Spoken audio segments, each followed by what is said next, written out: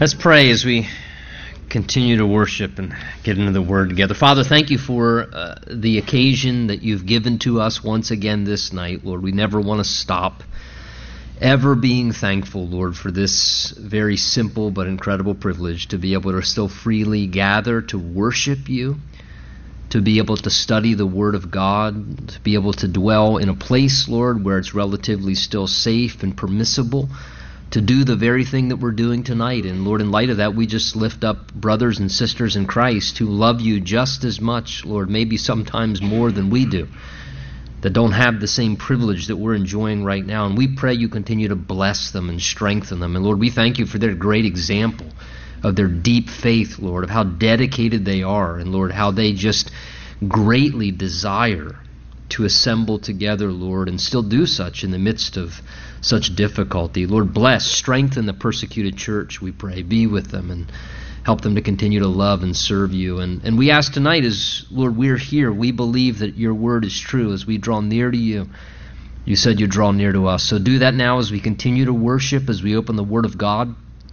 Lord, we believe that you are going to draw near by taking your word that's alive and powerful and somehow applying it to our heart in a personal way. So teach us, Lord. We want to grow in the grace and knowledge of you as our Lord and Savior. Instruct us, teach us, speak to us by your Spirit's ministry and through your word. We ask in Jesus' name. And everyone said, Amen. Amen. Okay, Joshua chapter 1, if you'll join me there. Last time we began a new study together in the book of Joshua here. We went down about as far as verse 9 or so and sort of talked about a number of introductory things about Joshua himself and what the book of Joshua is about. If you weren't able to be with us during that last study, certainly it might benefit you to be able to listen to that recorded message available on the website there to just sort of have a foundation as we begin this new book together. Again, Joshua sort of begins a new section really in the Scripture of the historical books of the Bible, and really a transitional book as Moses has now died and Joshua, his successor,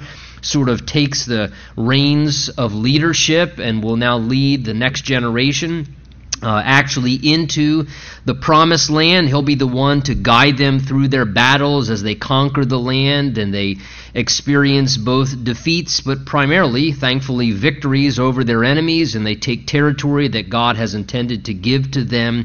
And again, as we said, just these many beautiful pictures of how Jesus is our Joshua. And Moses, of course, is typically a representation of the law. And Joshua, Jesus, is in a sense pictured in so many ways the life of Joshua. And even as Moses was not able to bring them into the promised land, but Joshua was the one that did that. Well, in the same way, the law of God, or trying to live by the law, will never allow us to enter into the promises of God. It's only Jesus who can bring us into the promised life of the Spirit. It's only Jesus who can bring us into that life of victory in the Spirit, where we overcome our enemies and we conquer territories spiritually. And so, again, just many beautiful pictures we'll see as we're going through the book of Joshua together. But again, understanding the fears, the apprehensions Joshua would have, let's do this. Let me just read again verse 1 through 9, because we sort of left off there to just relay that backdrop, and then we'll pick up right there in verse 10 and move onward. But let me just read again verses 1 through 9 to give us our context of what's taking place. It says, "After the death of Moses, the servant of the Lord, it came to pass that the Lord spoke to Joshua, the son of Nun, Moses' assistant, saying to him, Moses, my servant, is dead. Now therefore arise, go over this Jordan, you and all this people, to the land which I am giving to them, the children of Israel. And every place that the sole of your foot will tread upon, I have given you, as I said to Moses. From the wilderness in this Lebanon as far as the great river, the river Euphrates, and all the land of the Hittites, to the great sea, toward the going down of the sun, shall be your territory. And no man shall be able to stand before you or against you, the idea is, all the days of your life. As I was with Moses, so I will be with you. I will not leave you nor forsake you. Be strong and of good courage, for to this people you shall divide as an inheritance the land which I swore to their fathers to give them. Only be strong and very courageous. that you may observe to do according to all the law which Moses my servant commanded you. Do not turn from it to the right hand or to the left, that you may prosper wherever you go. This book of the law shall not depart from your mouth, but you shall meditate in it day and night, that you may observe to do according to all that is written in it. For then you will make your way prosperous, and then you will have good success. Have I not commanded you? Be strong and of good courage. Do not be afraid, nor be dismayed, for the Lord your God is with you wherever you go. So verse 1 through 9, we get this personal word from the Lord, encouraging Joshua, no doubt, as he's feeling weak in what lays in front of him, realizing, I don't know how I'm going to do this. I know what God's calling me to do. I know what's the right thing to do. I know what it means to obey God, but I feel weak in my own strength. I don't know how I possibly could, and I'm afraid, I'm terrified. There are things that are concerning me that I'm worried about, and the Lord therefore saying to him, Joshua, I don't want you to be weak, because I will be with you and I will be your power and I'll be your strength. You don't have to worry about your strength. I know the limitation of your strength, but you be strong, because you can be strong in the Lord, because I'm going to be with you. And Joshua, you don't have to be afraid, because I'll be with you and I'll be your defense, and I'll never leave you. I'll never abandon you or forsake you. Others may, others will, but Joshua, I'll be with you. And it's the presence of the Lord that was going to be with Joshua is really what was the antidote for his ability to overcome his fears and his own personal weaknesses. In the same way for us, we certainly cannot live this Christian life alone. And it's such a wonderful thing to realize, listen, one of the beautiful things that we have in Christianity is the Lord tells us how to live, but then he helps us to live that way.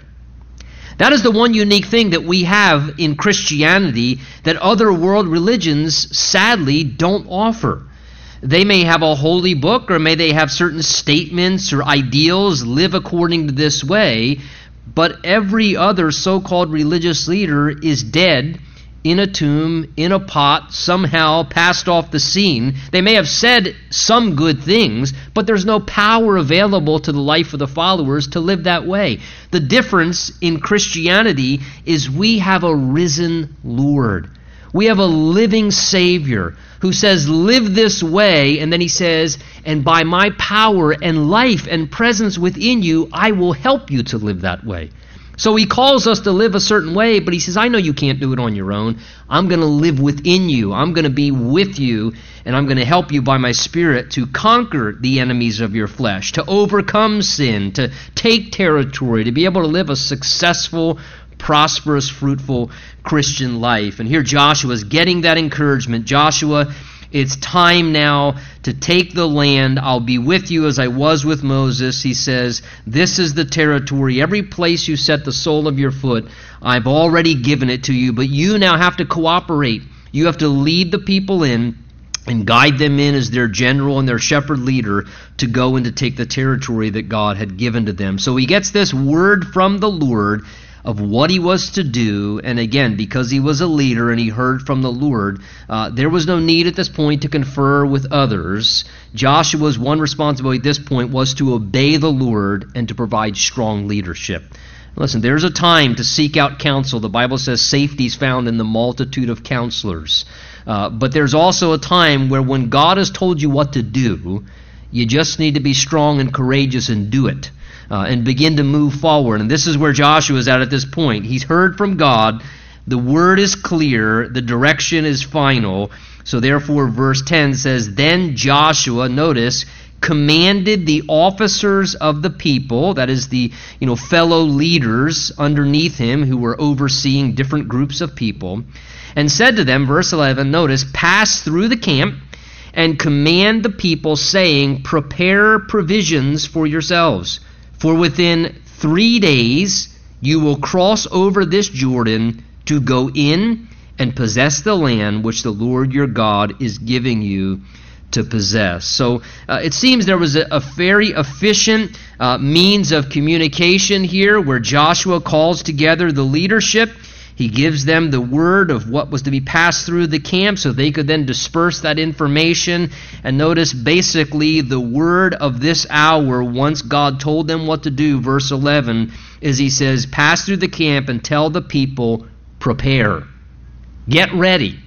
Because within a 3-day span, he says, God's plan is going to come to pass. In a very short window of time, God is going to do what you've been waiting for God to do all this time. You've been waiting for it, waiting for it, waiting for it. And he says, we're now on the edge. God is about to unfold his plans and purposes. So he says, prepare for yourselves because you're about to cross over and go in and possess what God's intended to give to you and what you've been waiting for. And listen, there comes a time where when we begin to sense that maybe what God has for us is on the horizon, that our part is to participate by preparing, by doing things perhaps that practically allow us to be prepared to step into what God has for us in the next season. They're going from being outside the land and wandering in the wilderness, and again, this is a book of transition. They're now going to cross the Jordan and go into the land. It's time for a new season. A new destination, a new experience, a new way of living altogether. The manna's going to stop falling from the sky.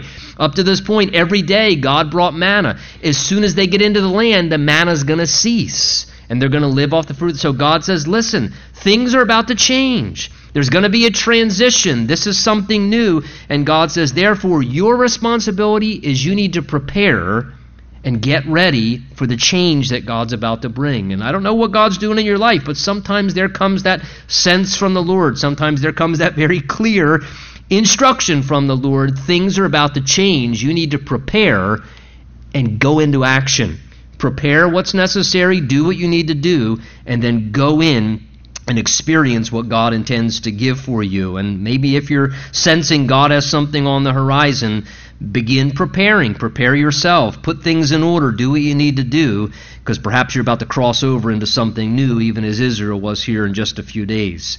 Verse 12, he then speaks and says, to the Reubenites, the Gadites, and the half-tribe of Manasseh. Remember, those were the 2.5 tribes that had asked permission. We saw earlier in our studies through the Bible that they had asked permission to remain on the eastern side of the Jordan. They didn't want to go into the land. They said, hey, this land is good for cattle raising and it seems good to dwell in. We don't quite want to go into the land. And as Moses sought wisdom from God, remember, God then said to Moses, well, if this is what they want to do, they want to, in a sense, settle for less, you can grant them permission to do it.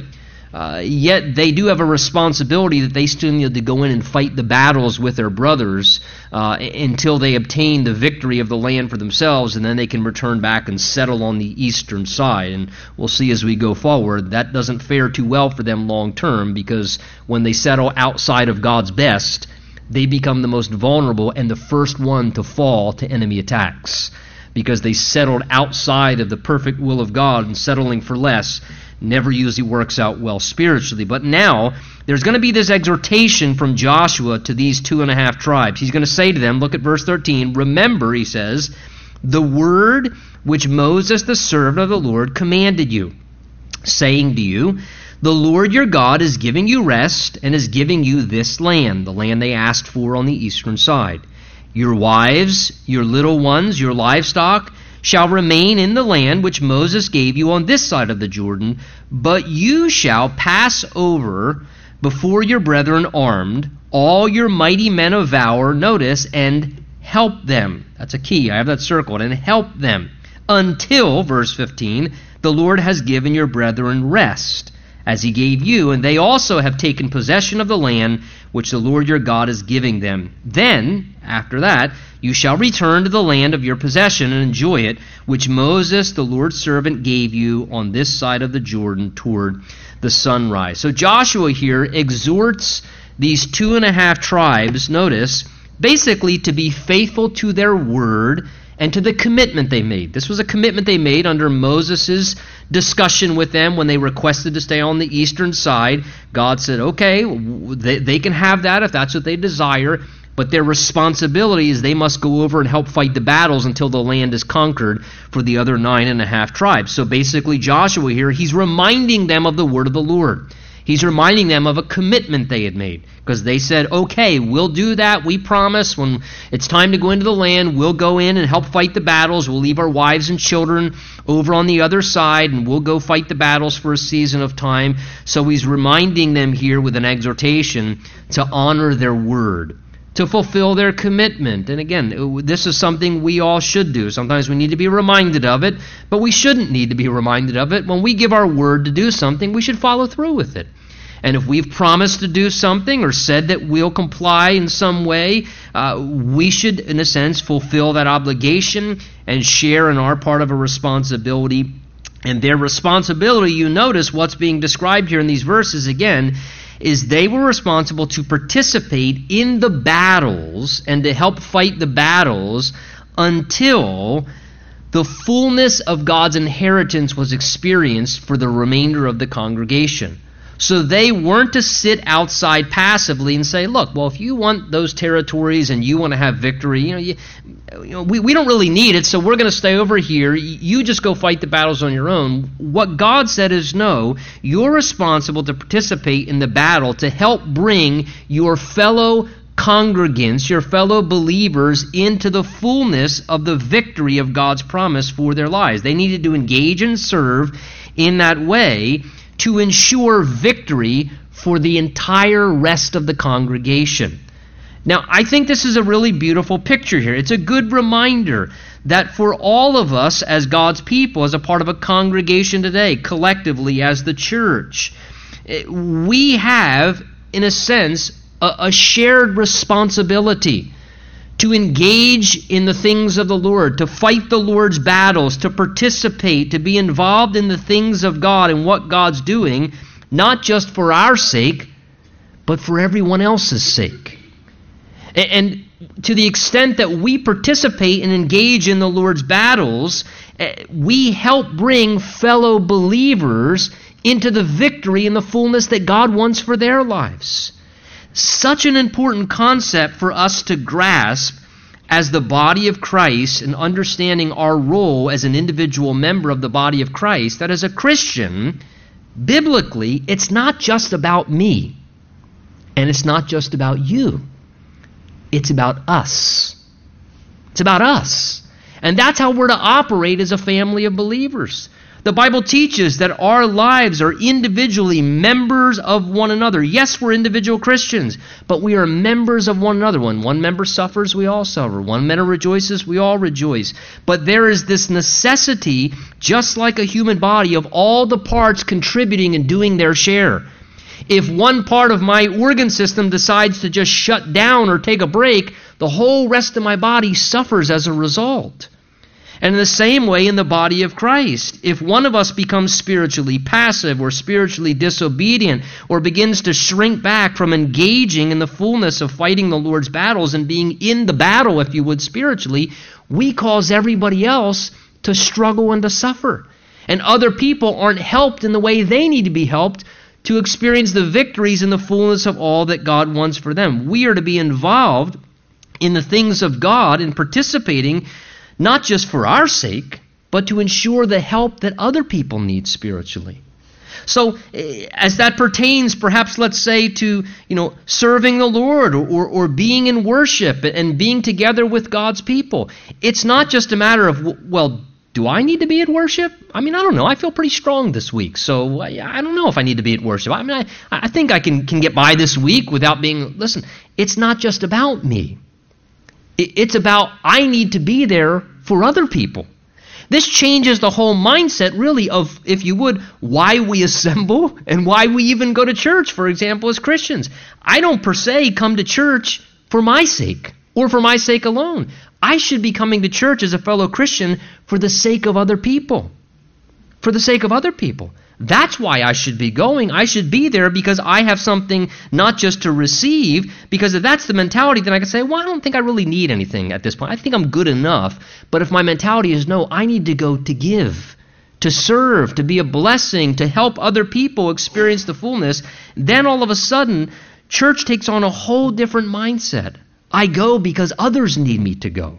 I go so that I can encourage somebody or serve somehow or be a blessing or, quite frankly, be available that if there's a need that I can step in and let God use my life. And that's how the body builds itself and has overall victory. This reminds me of what Paul says actually in the book of Ephesians chapter 4. Let me just read you one verse from there where Paul's talking about how the body of Christ, it comes to the unity of the faith and the knowledge of the Son of God, and as we grow in maturity to the fullness of Christ, he says this, Ephesians 4:16, listen to it. He says, the whole body joined and knit together, listen, the whole body joined and knit together by what every joint supplies, according to the effective working by which every part does its share, causes growth of the body for the edifying of itself in love. Do you see that New Testament truth there? God says that we are interconnected spiritually, joined together, and every joint has something to supply. That every one of us has an important purpose in the body of Christ. Whether it's some official role of, hey, this is my actual ministry, or whether it's in just a very informal way, just being there to be an encouragement to someone else.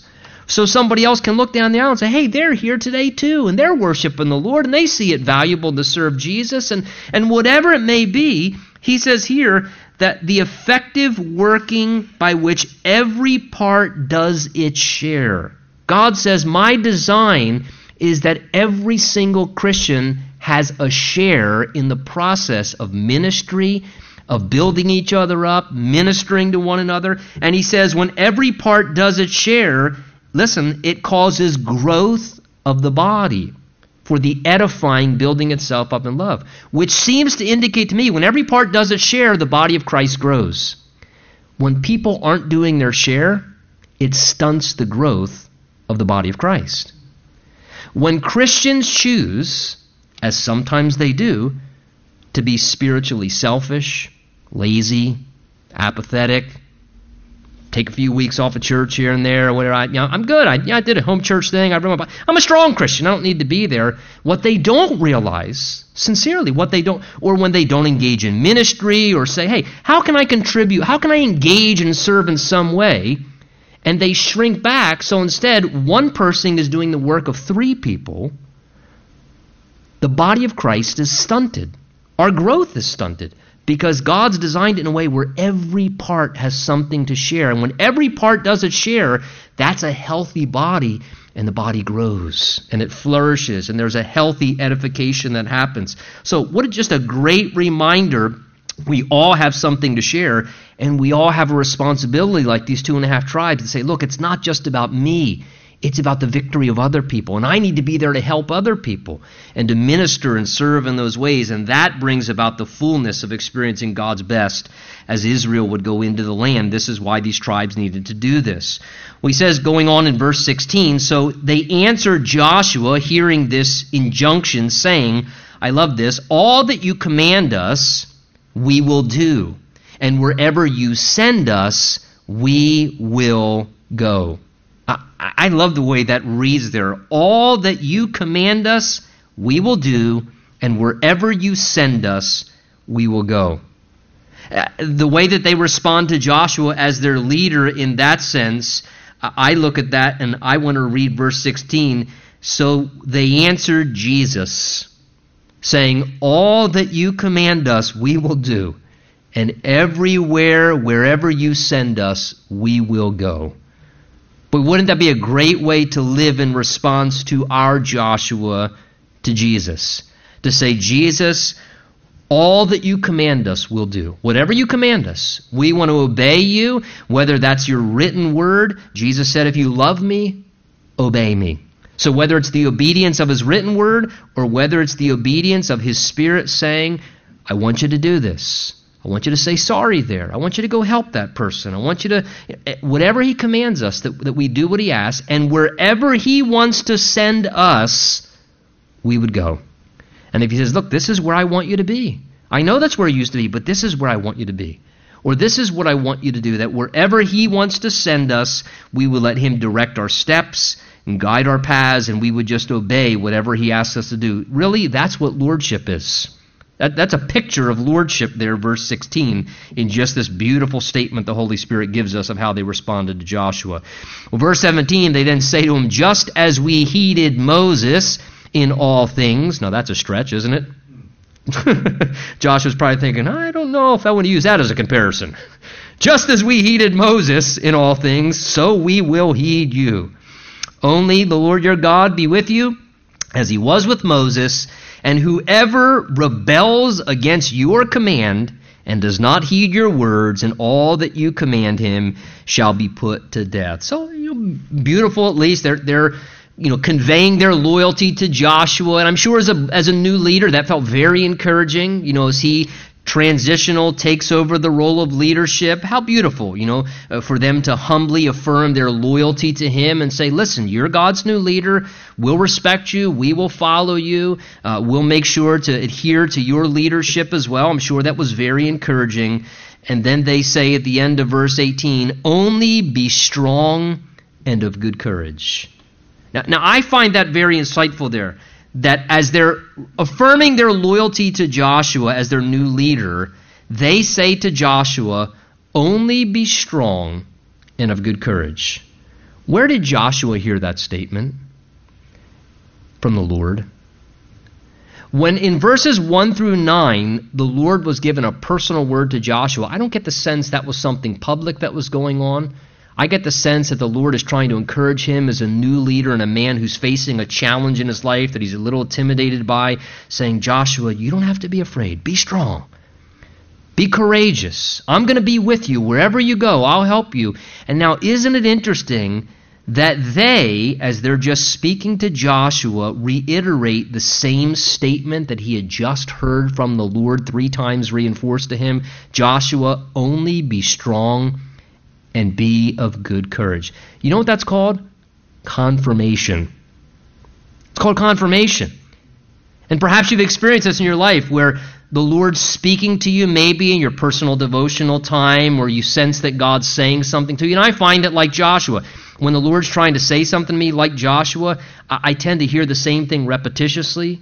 I'm kind of a slow learner, and I'm a little bit thick, and so sometimes if God wants me to, know something in June, he starts talking to me about it in January, and he tells me in January, and then he tells me again in February, and as I'm still praying because I don't want to be presumptuous, then he kind of reminds me again in February, and so then when I get to June, which is usually like God tells me 6 months in advance, so if I need to do it in June, he starts telling me in January.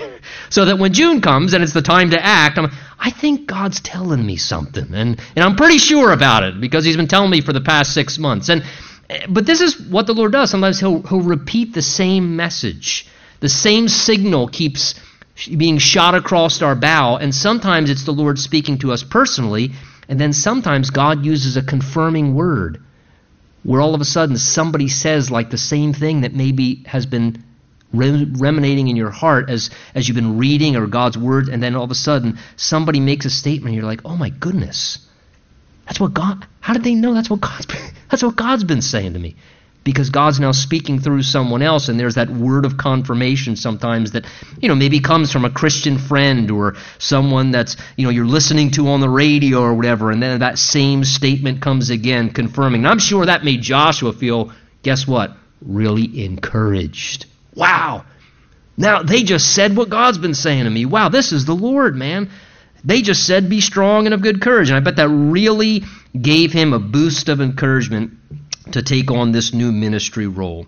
Well, chapter 2, verse 1 says, Now Joshua the son of Nun sent out 2 men from the acacia grove to spy secretly, saying, Go view the land, especially Jericho. Now, this isn't a lack of faith. This is just wise military strategy. God's told him in a few days you're going to go in and take the land, but he has no military guidance yet of what that's going to be. So it's sort of an information gathering opportunity here. He takes 2 spies. He sends them out. 2 covert spies go in under, kind of a secretive operation. He says, look, go and gather information.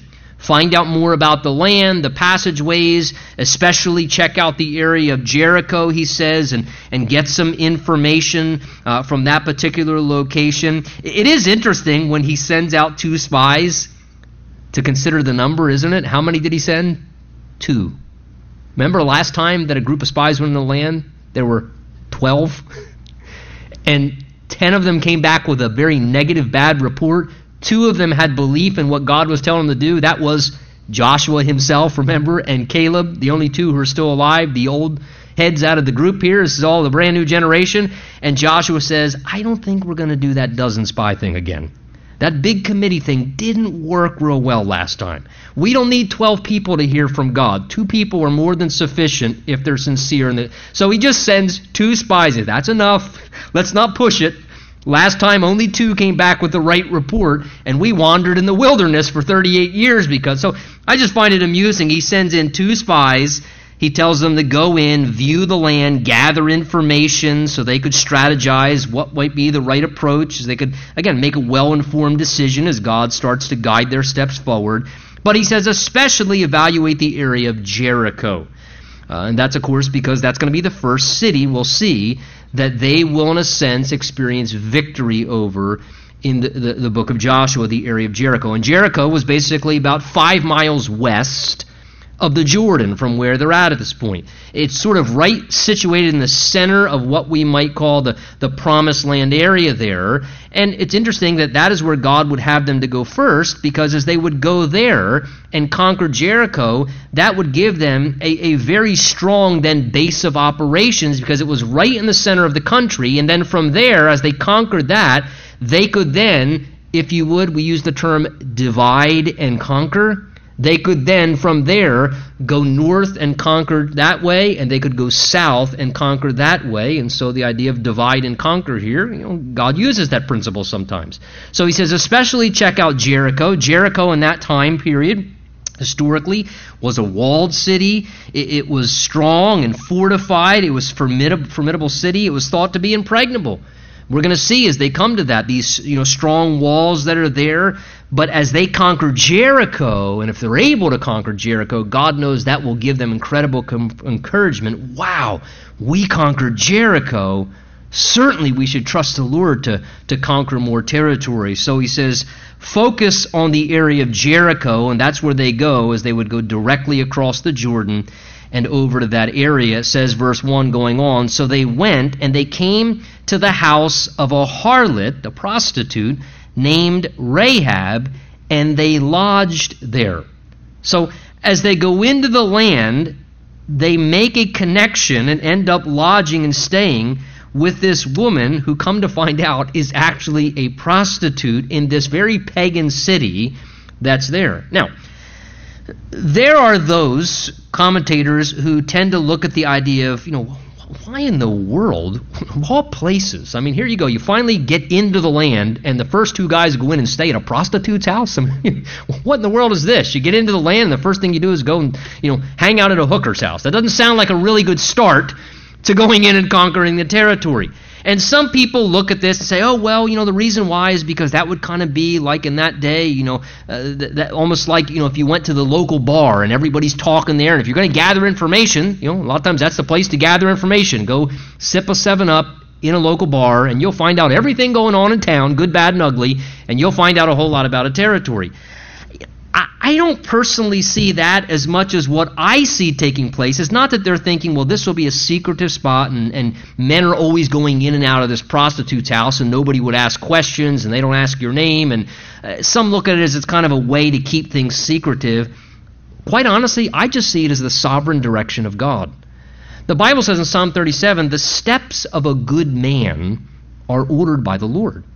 And as they just go into the area, I think God just sovereignly directs their steps, that they meet this woman. And lo and behold, this woman they meet, yes, she is a prostitute, but we'll see as we read the chapter, she was a prostitute who was beginning to have fear of Yahweh God, and who was beginning to have faith in Yahweh God. So what God does is he directs their steps to a woman who not only will not turn them into the authorities and allow them to be successful, but God directs them to a woman whose heart is prepared spiritually to not only receive them, but she's actually ready to receive the Lord, we're going to see ultimately. And this is a beautiful thing. And basically you have God sovereignly directing them to a woman that he has already prepared to be ready for this hour and for this moment. This is always the way God works. Sometimes God will sovereignly direct our steps, and God's always working on both sides. It's like the story in Acts 10 with Peter and Cornelius. God tells Peter to go to Cornelius' house, and the reason why is because God's already been talking to Cornelius, and he tells Cornelius, go get Peter, and Peter's going to come talk to you. And you have this story where when God's at work, he's always working on both ends. When God's at work to join people, he's working in this person's life over here, and they have no idea that God is working the same thing in this person's life over here. And he's working in that person's life, and that person has no idea that God is working in this person's life. And God's individually working in two lives as he's bringing a plan together so that the right people intersect for the right moments and the right reasons. And this is a beautiful picture of this, where God directs them to this woman's house because perhaps anyone else would have instantly said, spies in the land! And the whole thing would have been ruined and sabotaged. But this woman instead helps them and cooperates because God's already been preparing her heart sovereignly, and so she is very, in a sense, accommodating and helpful to the people of God and assists them as servants of the Lord. Look at verse 2. It says, and so it was told the king of Jericho, word got out, he had his own apparently spy agency as well, behold, men have come here tonight from the children of Israel to search out the country. So the king sent to Rahab, saying, bring out the men who have come to you, who've entered to your house, for they have come to search out all the country. So in a sense, the local authorities, the police department, if you would, shows up at Rahab's house and says, hey, we have intelligence that tells us that 2 spies from those people camped on the other side of the Jordan have just come into this land to spy out our city, and they're lodging in your house. Bring them out so we can take them in custody. Verse 4, the woman took the 2 men and hid them. Notice she didn't turn them in because God had prepared her heart.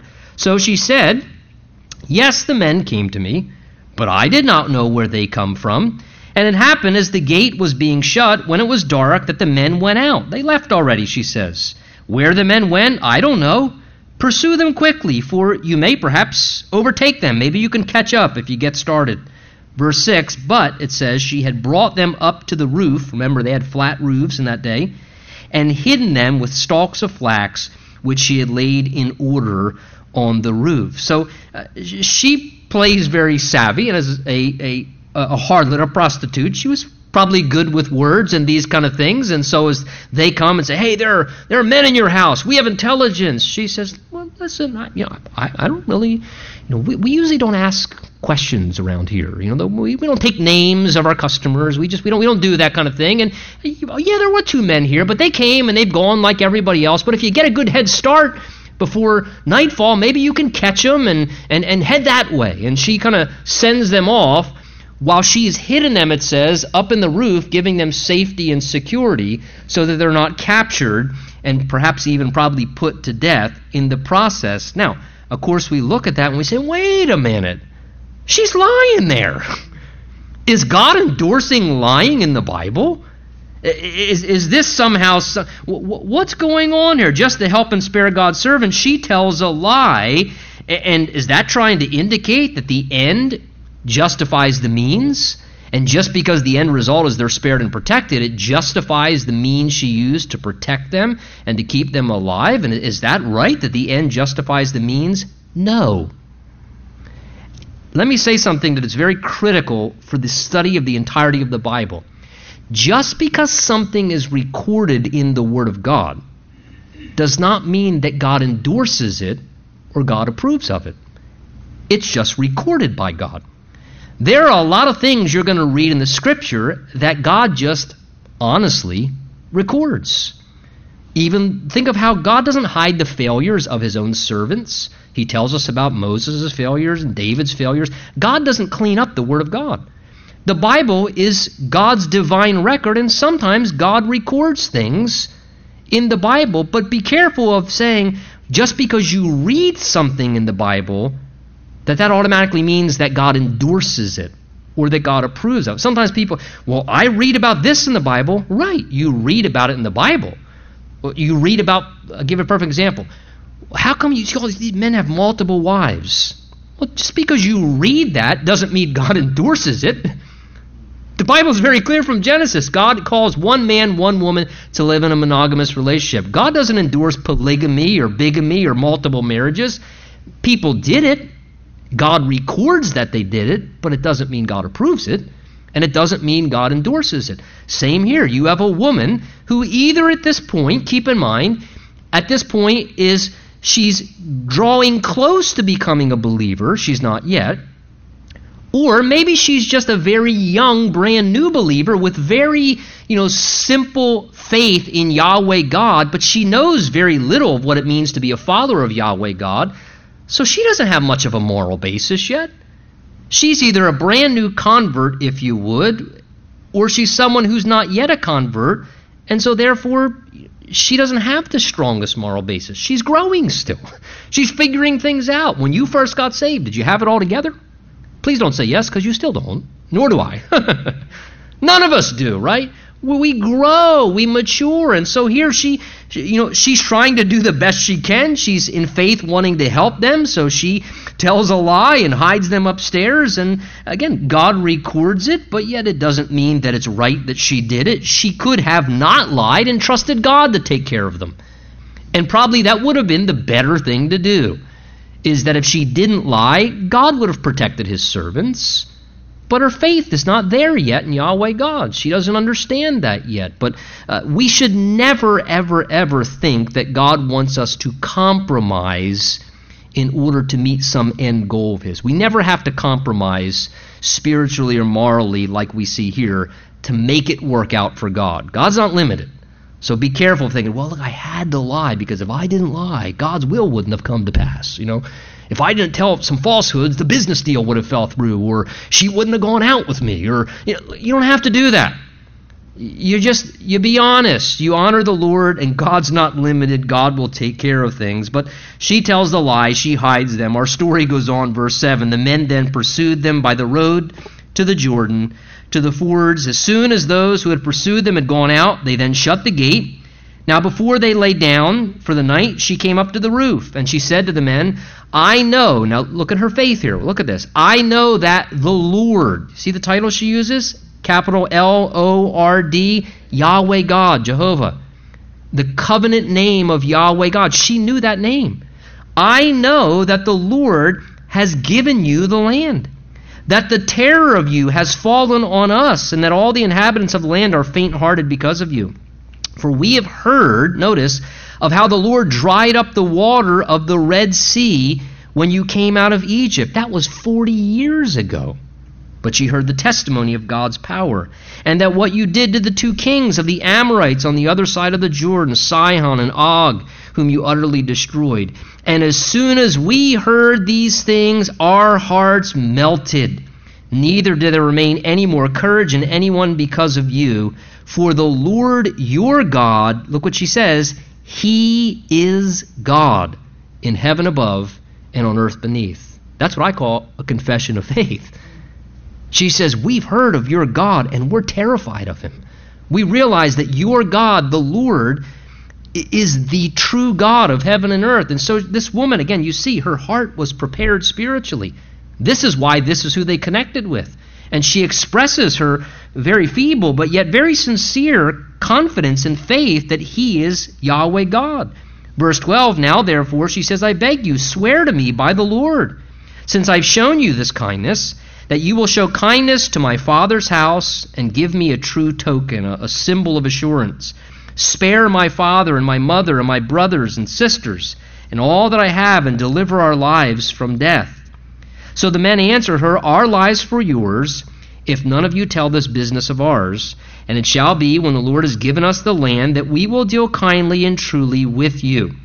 Then she let them down by a rope through the window, for her house was on the city wall, and she dwelt on the wall. And that was at times customary in that day to actually build their houses, their little condo, right in the walled cities. which means that this woman was doing pretty well if you had a house right in the wall rather than living in the village outside. This was somebody who was somewhat affluent as well. So she lets them down, and she said to them, verse 16, "Get to the mountain, lest the pursuers meet you. Hide there for 3 days until the pursuers have returned and can't find you, and afterward you may go your way."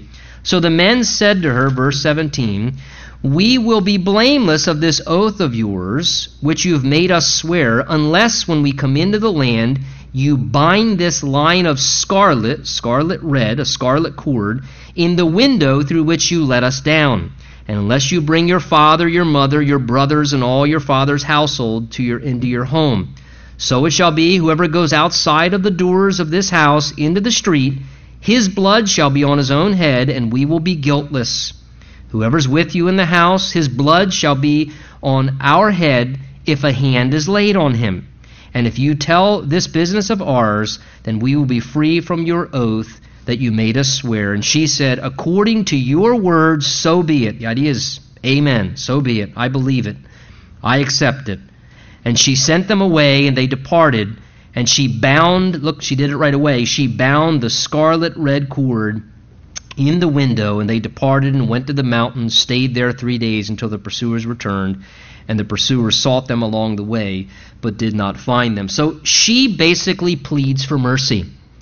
She knows, really, that in a sense, her and her city and her family, in essence, are under the judgment of God. She senses that. So she says, "Please, since I've helped you, will you now have mercy upon me? Will you, as representatives of the one true God, please spare me, spare my family, have mercy upon me." And I realize that we are already under the sentence of destruction. But is there any way that we can be spared? I'm pleading with you for mercy. And they say to her, "Listen, if you do 2 things, don't tell anybody what's happened." In other words, honor our privacy so that we're not caught before we get back.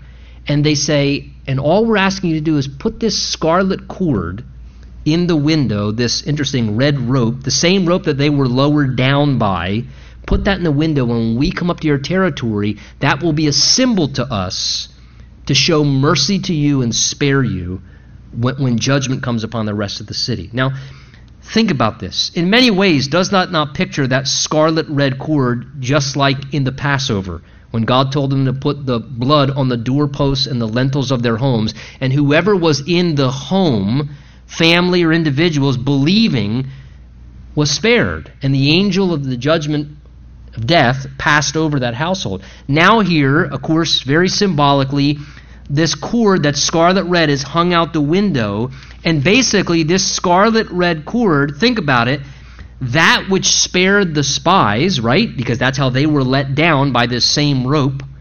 That which spared the spies is the same thing that will spare and save her as well. And basically they had to trust in the rope as they were being let down, and she now has to trust in that scarlet red rope to be her deliverance and the mercy that will spare her. It's a picture of faith.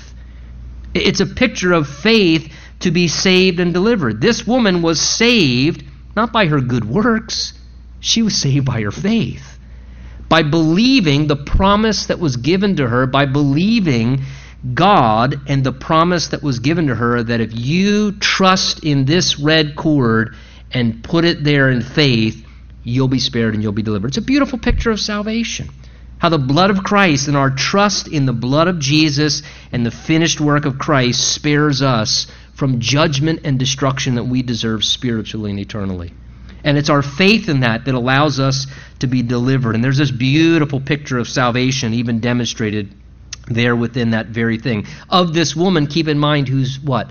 Very unworthy. She's a hooker. She's a prostitute. This wasn't a good moral woman. It had nothing to do with her morals or her reforming herself. It had everything to do with her faith. Her faith and her faith alone. That's what spared her. That's what gave mercy from God to her. Verse 23, so the 2 men returned, descended from the mountain, and crossed over, and they came to Joshua the son of Nun, and told him all that had befallen him. And they said to Joshua, truly, The Lord has delivered all the land into our hands, for indeed all the inhabitants of the country are faint-hearted because of us. So, great encouragement for Joshua. It worked. Only 2 spies. And they came back with a good report. They said, Joshua, be encouraged.